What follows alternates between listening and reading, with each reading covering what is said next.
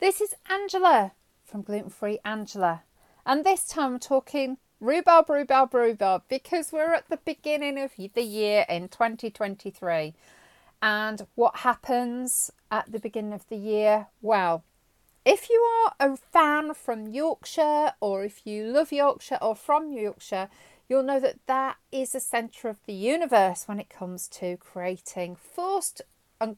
growing forced rhubarb. Now, some people love this and some people don't. I personally love rhubarb. And the forced stuff is, if you don't know, Yorkshire is very, very famous for it. There is a triangle, and within that triangle, it's where they create rhubarb.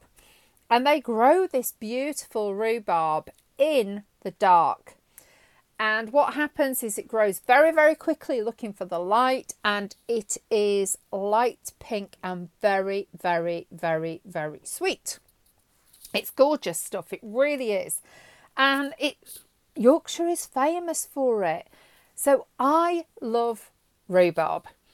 The stuff that you buy in the supermarkets, it's just grown normally, and parts of it are greens, parts of it are pink, but that really fresh tasting stuff is the forced stuff.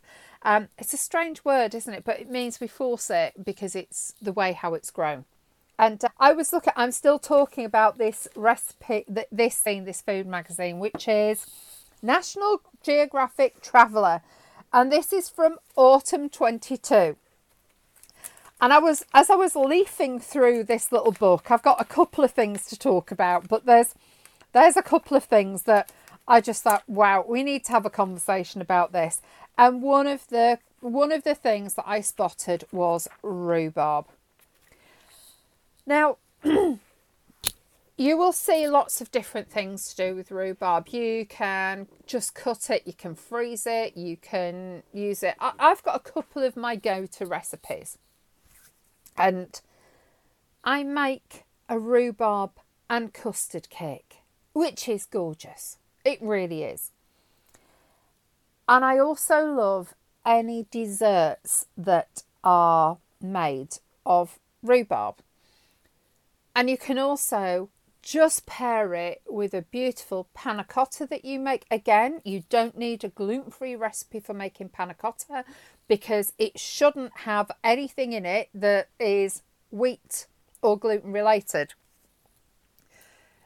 So look at panna cotta, look at yogurts, plain yogurt. You know me by now. I don't like sugar sweet stuff. I love sweet fruits and things, but I just find that it's the most beautiful accompaniment to something that's a beautiful cream, a beautiful custard, a beautiful egg tasting thing, a beautiful yogurt.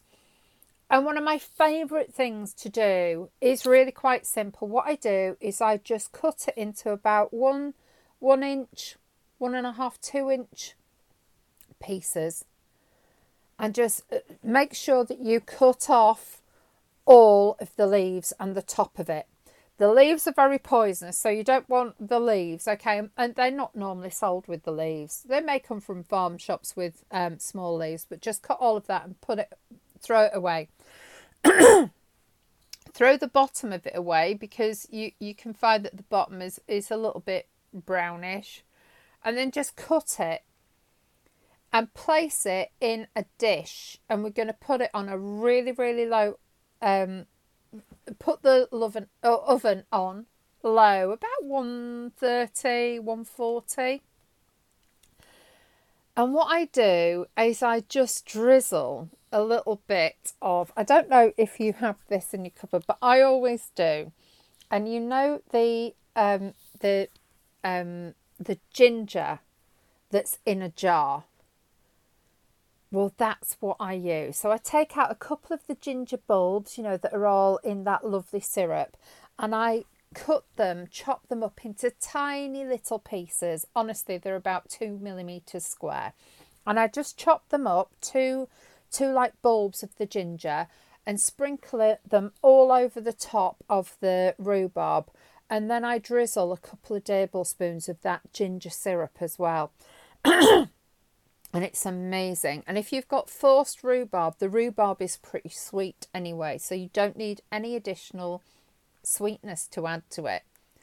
But this is a recipe that there's no gluten in it. There just isn't. And so it presents itself to you stewed. Or like me, I put some foil over the top, and then I'll peel the foil off and leave it in there for about 20 minutes, because those little squares of ginger go almost like toffee. And I just find that if you've got a panna cotta, if you've got a creme brulee, and you put this at the side, just a tablespoon of this beautiful forced rhubarb, it's not a compote, because you cook it on a low heat, all of those pieces of rhubarb stay whole. They don't turn to slush like you do when you put them in a pan or when you put them on too high. They're just incredible. And the juice comes out of them as well. Now, I like that sour hit, but if you want, just put a tablespoon of sugar on there. Honestly, try it once and see if you like it. If not, just add a little bit of sugar, okay? The forced rhubarb, though, for me, is sweet enough. When we get later in the season, yeah, we have to put sugar in it. And then I just put a tablespoon of sugar on. That's all I do before I cook it. So, and there's this thing here, this recipe in this magazine, and it says, so it is, oh, they've got hazelnuts. So they've made a little bit of, got hazelnuts, butter, orange sugar, egg whites on the bottom. That sounds nice, doesn't it? Then they've got the compote, and then they've got cream. And so you can actually buy, or if you make your own granola or things like that, or just break up some beautiful biscuits that you've made or that you like.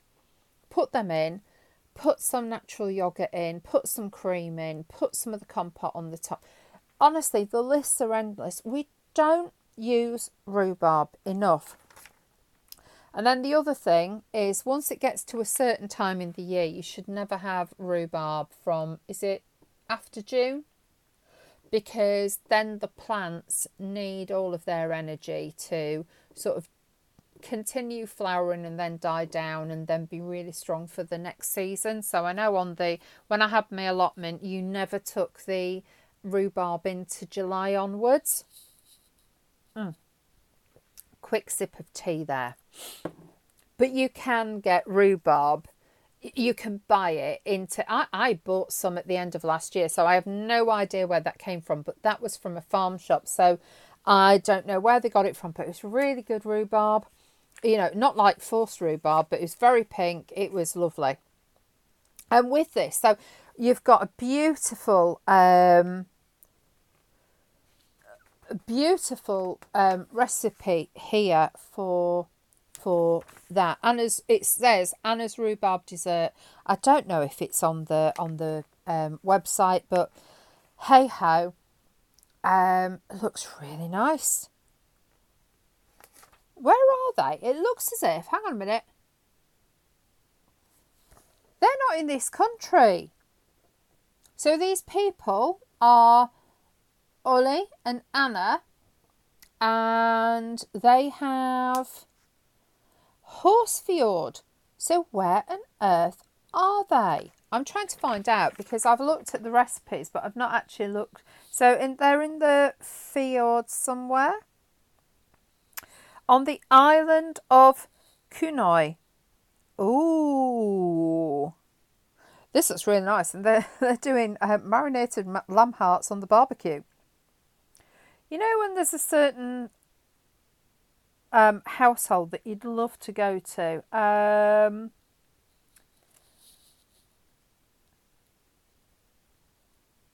I think they are in the Faroes. Wow. Yeah, because it says self-governing part of Denmark. So they're in the Faroe Islands. Oh my word. I didn't realise that you could grow rhubarb out there. Wow. Isn't it in the Faroe Islands where there are no trees? I haven't done all of my research. I need to do more research, but it looks absolutely incredible. So they have got a recipe here for rhubarb. I'm getting even more excited now about the Faroe Islands because we have something in common. We have rhubarb. And something else that you can do. I remember, again, when I had my allotment, and people can make like a path on your lawn. You can actually you can pour concrete into a large round container, and then you can put a huge rhubarb leaf on the top until it dries. And the imprint of the rhubarb leaf, which is huge, they're almost the size of an umbrella, aren't they? Leaves the most incredible impression within that circle that you're making out of concrete, and you can use them as steps. And just have a look on Pinterest, etc. You will see people who've done that. So I've always wanted to do that, and maybe this is the year that I'm actually going to do some rhubarb stones, so to speak, a walkway across my lawn.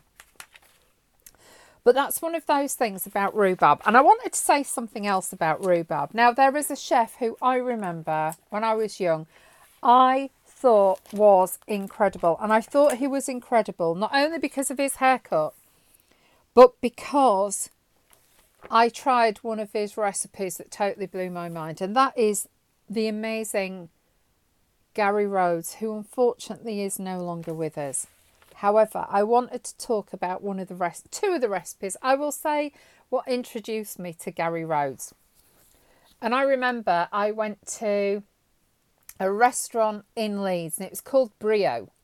And we went to this restaurant, and we ordered bread and butter pudding. Now, this is 20 odd years ago. I ate gluten at the time. I probably had problems. That's why I was on antibiotics for nearly 30 years of my life. With the reaction, and as soon as I have any gluten, it comes out in my skin straight away, as well as other things.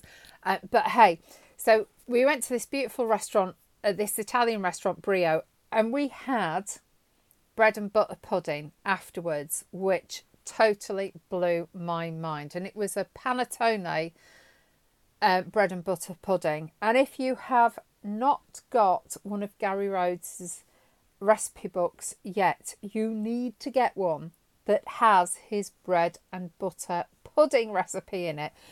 There's it was just amazing. And we asked for extra custard, and we got extra custard with this panettone dessert. Now, you can buy gluten-free panettones. What do you do with them after Christmas if you haven't eaten them? You can make a beautiful bread and butter gluten-free pudding. What happens if you have scones that are so dry? You can make a beautiful bread and butter pudding. So it doesn't have to be bread in a bread and butter pudding, certainly not in gluten-free world. And a lot of them do recommend that you use something like a scone. So give it a go. But I know this recipe book that I have from Gary Rhodes, this was my introduction to his amazing, and I mean amazing, recipe. And I think, is this the one that's got bread and butter pudding? No, maybe this one isn't. No, it must be one of his other ones. But the one I picked up is the Complete Cookery. I don't know, the bread and butter pudding may be in here. I've got quite a few of his. But there is this recipe in here, and I don't want you to get too squeamish about what it's using. It's a rabbit and pork pot with rhubarb and mustard soured cream. Now, something about rhubarb is it cuts through. So, it is delicious with what can be quite a rich meat. So think about pork. If you want to have pork and take this, it's a rhubarb and mustard soured cream recipe. And the only thing that's in there is forced rhubarb, caster sugar, Dijon whole grain mustard, and soured cream. you need to get the book to actually have a look at the recipe, okay? But it is just incredible. It gives a certain depth of flavour that you just didn't think was possible. And if we look at certain countries as well, certainly if we look at like Denmark, Copenhagen, places, Norway, and we have a lot of they will have bacon joints that they cook, and they put them with pickles and rhubarb. Honestly, it's not just there for the sweet stuff. It marries so well with other things as well. Oh my word. All right. I'd forgotten all about this. So have a look at this. And I told you what this recipe book was, wasn't I? Gary Rhodes, The Complete Cookery Year. And then when I go a little bit further, there is what has to be one of the best recipes of all time. You have to tweak it. You have to replace the plain flour with a gluten-free flour. But it's a champagne rhubarb clafouté. Yeah, I'm going to repeat that again. Champagne rhubarb clafouté. So again, forced rhubarb. That's what we use because it is so sweet. And they put on, they say 2 to 3 tablespoons of amaretto or kirsch. Honestly, just get loads of alcohol and pour it over. But this guy, he was just a total genius. He took all of those recipes that people used to make years and years ago, and he brought them back bigger and better than ever before. Honestly, I just loved his recipe books. They were so beautiful to look at, and not only to look at, they were just beautiful to eat as well. What on earth is this one? I'm gonna I'm not even gonna œuf à la neige on baked, 74 to 75. Let's have a quick look at that one. I have no idea what this is. Oh wow. Now, can I just say, you know what I was saying earlier about when you actually have the rhubarb? Think about them cut into 4-inch pieces. And bake them, as I said, really slowly, and cover them as well. And you know when you make floating islands, which is like a meringue, but it's not a crispy meringue. Now it does say with brioche on custard, but have the custard, have the floating island type things, and just have this forced rhubarb. Oh my word, that looks amazing. And that's in April. So you can see in April you're still having this. And what, oh, keep looking at different things. Oh my word. So it's saying the clafouté, February, of course, when we're looking at, honestly, these recipe books, oh my word, slow roast shoulder of lamb with Jerusalem artichokes and a horseradish sauce. That sounds amazing. And again, if you know somebody who's got an allotment, there will be somebody in that allotment who is overgrown with horseradish, and they just dig this stuff up and try and get rid of it. So if you want horseradish, have a word with somebody who's got an allotment, because there'll be somebody there trying to get rid of so much of it. And fresh horseradish is just incredible. And all of these sort of recipes start to come towards the end of the year, because that's when it is amazing to have rhubarb.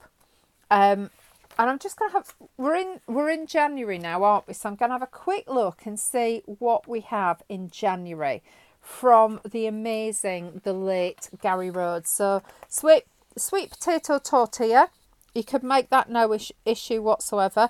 Well, there's a broccoli, blue cheese and walnut tart. I've told you before, just use Sue's pastry and you can do that in no time. Oh, mashed carrot tart with kohlrabi, pine nut and coriander dressing. again, you can make these no issue. Potato, leek and walnut gratin. And again, you can do that. There's no gluten in that. Baked kohlrabi with bacon and cheese. Yep, nothing in that. Oh my word. This sounds amazing. English cabbage plate. Ooh, I've got to have a look at that.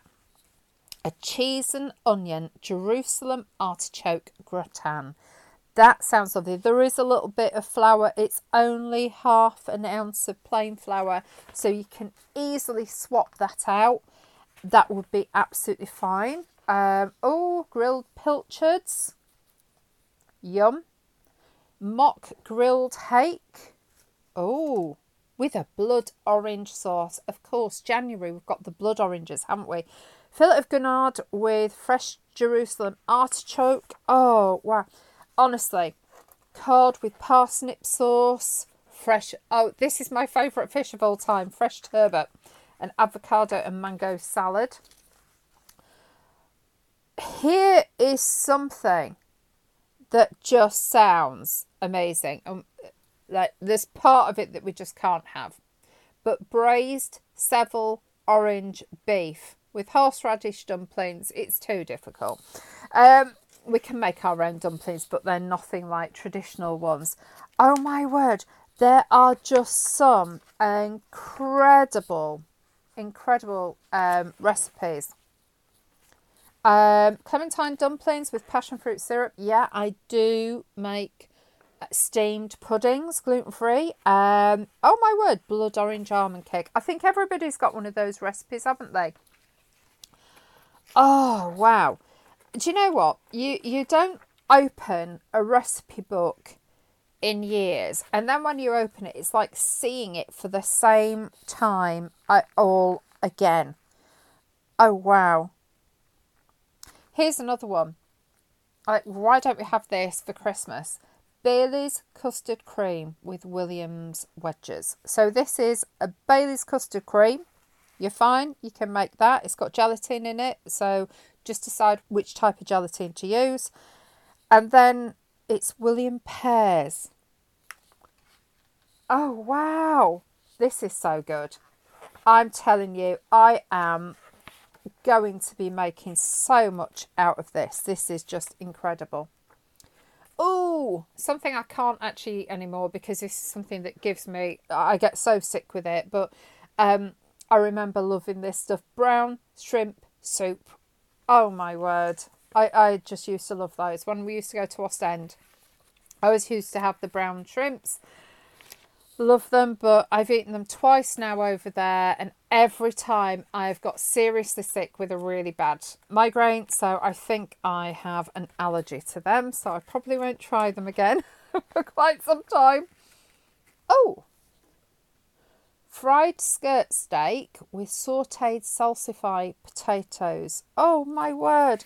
And this is what I mean, you know, Gary Rhodes grabbed things out of the archives and made them beautiful once again.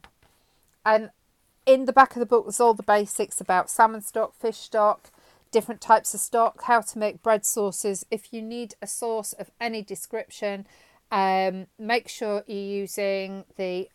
Is it on my website? I'll get it on the website in the next week or so. But you make your sauce with corn flour. I know I've mentioned this in one of the previous podcasts, but we just make it with corn flour. And then you can add cheese to put it over like a cauliflower cheese. You can add blue cheese if you want a blue cheese sauce. Honestly, any white sauce that you need at all. So this is just such an exciting book to read. And honestly, I don't know if you're like me, this is what I did when I went gluten-free, and I hated it because a lot of the gluten-free books, the recipe books, were basics and showing you how to modify things. And when we go back and we actually pick up a beautiful, beautiful cookery book, we realise all we have to do is swap. If it's only half an ounce or an ounce of flour, you can swap that for a normal gluten-free flour and it will work. honestly, just give things a go. Do you know what? This book is staying out for the next couple of weeks. I'm going to be making so many recipes out of this. And I just thought, let's celebrate. I have had this recipe book, I don't know how long. The pages in the cover are turning brown. Let's have a quick look. Oh, so it's saying 2003. So this is about 20 years old. Bless him, Gary Rhodes, in my mind, one of the best chefs we've ever seen, because he took old-fashioned recipes and made them new and delicious once again. So this is to Gary Rhodes. Absolutely love that guy. It is such a shame he's no longer with us. Such a shame. But if you have any of his recipe books, open them, read them, get immersed and love every single recipe that he created for us. So that's a little bit about, what we can do, a little bit about rhubarb, recipes, what's out there. And Gary Rhodes, what an inspiration. His recipes are just legendary. I love them. So anyway, with that, I am going to get off. Thank you so much for spending the last half an hour with me. And I really look forward to speaking to you again soon. This is 2023, and this is the year that we shouldn't worry about what we need to create. What we need to do is look and think, right, how do I swap this? Right, I need a pastry. There's a decent pastry there that I can get. It's already made. I can just start to use that. Start that way with pastry. And honestly, that Sue's pastry is lovely. Some of the more commercial stuff, I just leave. I don't touch. I don't like them. The taste is okay. It's just the texture. But I use that one. You use whatever you like. But do not be afraid of making sausage rolls, of making a pie, of anything. And when you see something like in a clafouté, it's just needing 1/2 ounce of flour, swap it. It may not be exactly the same, but you know what? You're still going to make a beautiful clafouté. So I cannot wait. I'm going to be going up to Leeds in the next few days, and I cannot wait to get to Tomlinson's Farm Shop in Pudsey for some forced rhubarb, because they are one of the powerhouses in that Yorkshire triangle of growing beautiful forced rhubarb. And I will be getting some of that and making the most delicious clafouté and enjoying every single delicious mouthful. So you take care. I will see you again soon. This is Angela from Gluten Free Angela. Hope you enjoyed it. I have loved spending time with you. You take care. See you soon. Bye bye.